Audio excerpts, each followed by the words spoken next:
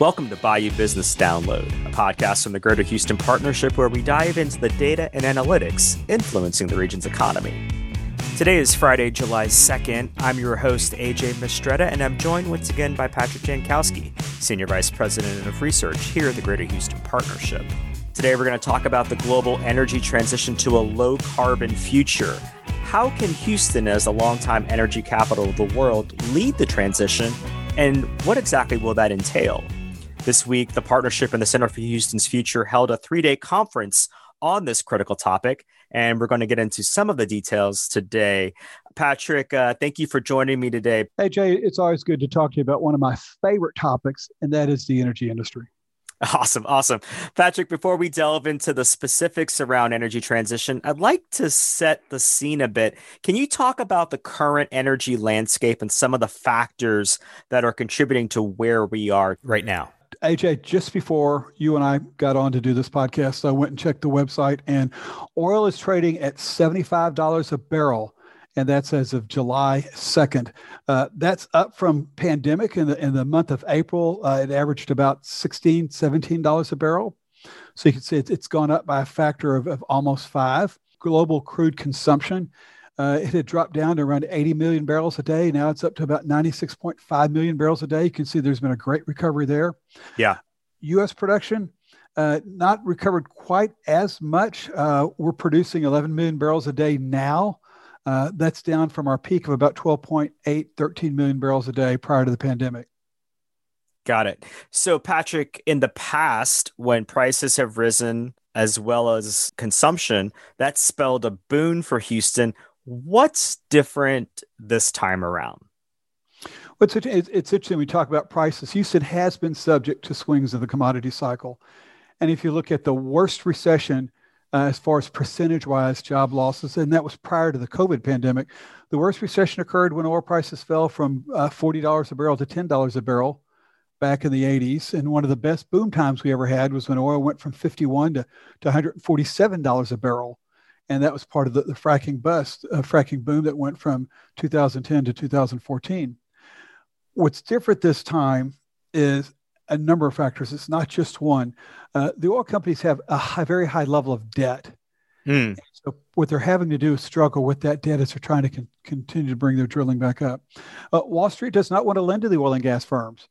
They have lent to them in the past, have not gotten the return on the investment that they thought they should get.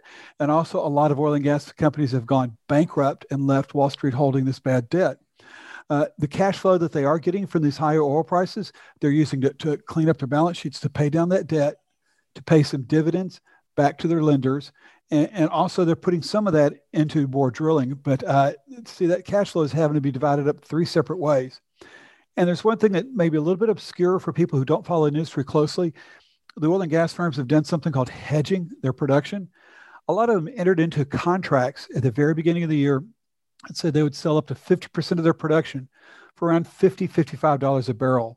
And so even though oil's trading at 75, they're not getting 75, they're getting 50 or 55. Yeah. So that's one thing, which is they're not reaping the full reward. Of course, it also prevents them. You hedge your production so you avoid the downside. If oil was trading at $35 a barrel, they would be able to be selling it at $50 a barrel. So it's got, as they say, it cuts both ways. But those are some of the factors why we're not seeing a boom in drilling and a boom in production. Patrick, what are some of the primary factors as you see it that are accelerating the move toward energy transition? And actually, we should probably define what we're talking about, right? We have in the past, but I want to make sure all of our listeners know what we're talking about. What is energy transition? Right now, the world, at least prior to the pandemic, was consuming 100 million barrels of crude a day. The transition is to try to wean the world off as much of that as possible.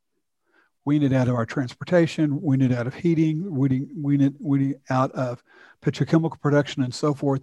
It's trying to reduce the amount of hydrocarbons that we produce and that we burn to try to prevent what everyone refers to as global warming. Yeah, right. That's the biggest concern. The energy transition is a way to moderate global warming, to try to prevent it from the Earth from getting any warmer than it has. A number of different policies are affecting, a number of factors are affecting that. One is government policies. Some of them are just outright policies, not just in the U.S., but overseas. A lot of nations overseas are banning the outright production of vehicles which are powered by gasoline or diesel. You have also government policies which don't allow you to drill in certain parts of the U.S. There is environmental pressure from the environmentalists. Some of them, environmentalists have become very active on some of the boards, or trying to get active on the boards. They're out there protesting the construction of pipelines.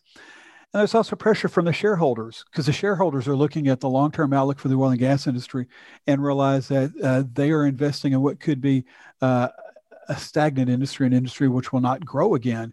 And so they're making sure that the energy companies are truly energy companies and not oil and gas companies. So they're really getting the pressure from multiple sides to transition away from being solely dependent on oil and natural gas to where oil and natural gas is part of their portfolio, but they're also looking for other ways to generate revenue through solar or through biomass or through wind or through what's known as carbon capture, use, and storage, all these different ways to mitigate the impact of burning fossil fuels on the climate. And Patrick, you talked about a number of factors. I'm curious, though, specifically the pandemic and what we saw happen worldwide during the last year and a half. How has that affected this transition? Well, if anything, it has accelerated the transition. 30 years ago, people talked about something known as peak oil, and they thought the supply of oil would peak and then we would be running out. Now this discussion has shifted towards peak demand. When will consumption of fossil fuels peak? When will consumption of oil peak? Prior to the pandemic, people thought that the consumption of fossil fuels wouldn't peak until sometime in 2040 or 2050. But we found out that peak of fossil demand has actually been moved up. There's some schools of thought that says the peak in demand for fossil fuels or the peak in demand for oil and gas will be this decade and some next decade.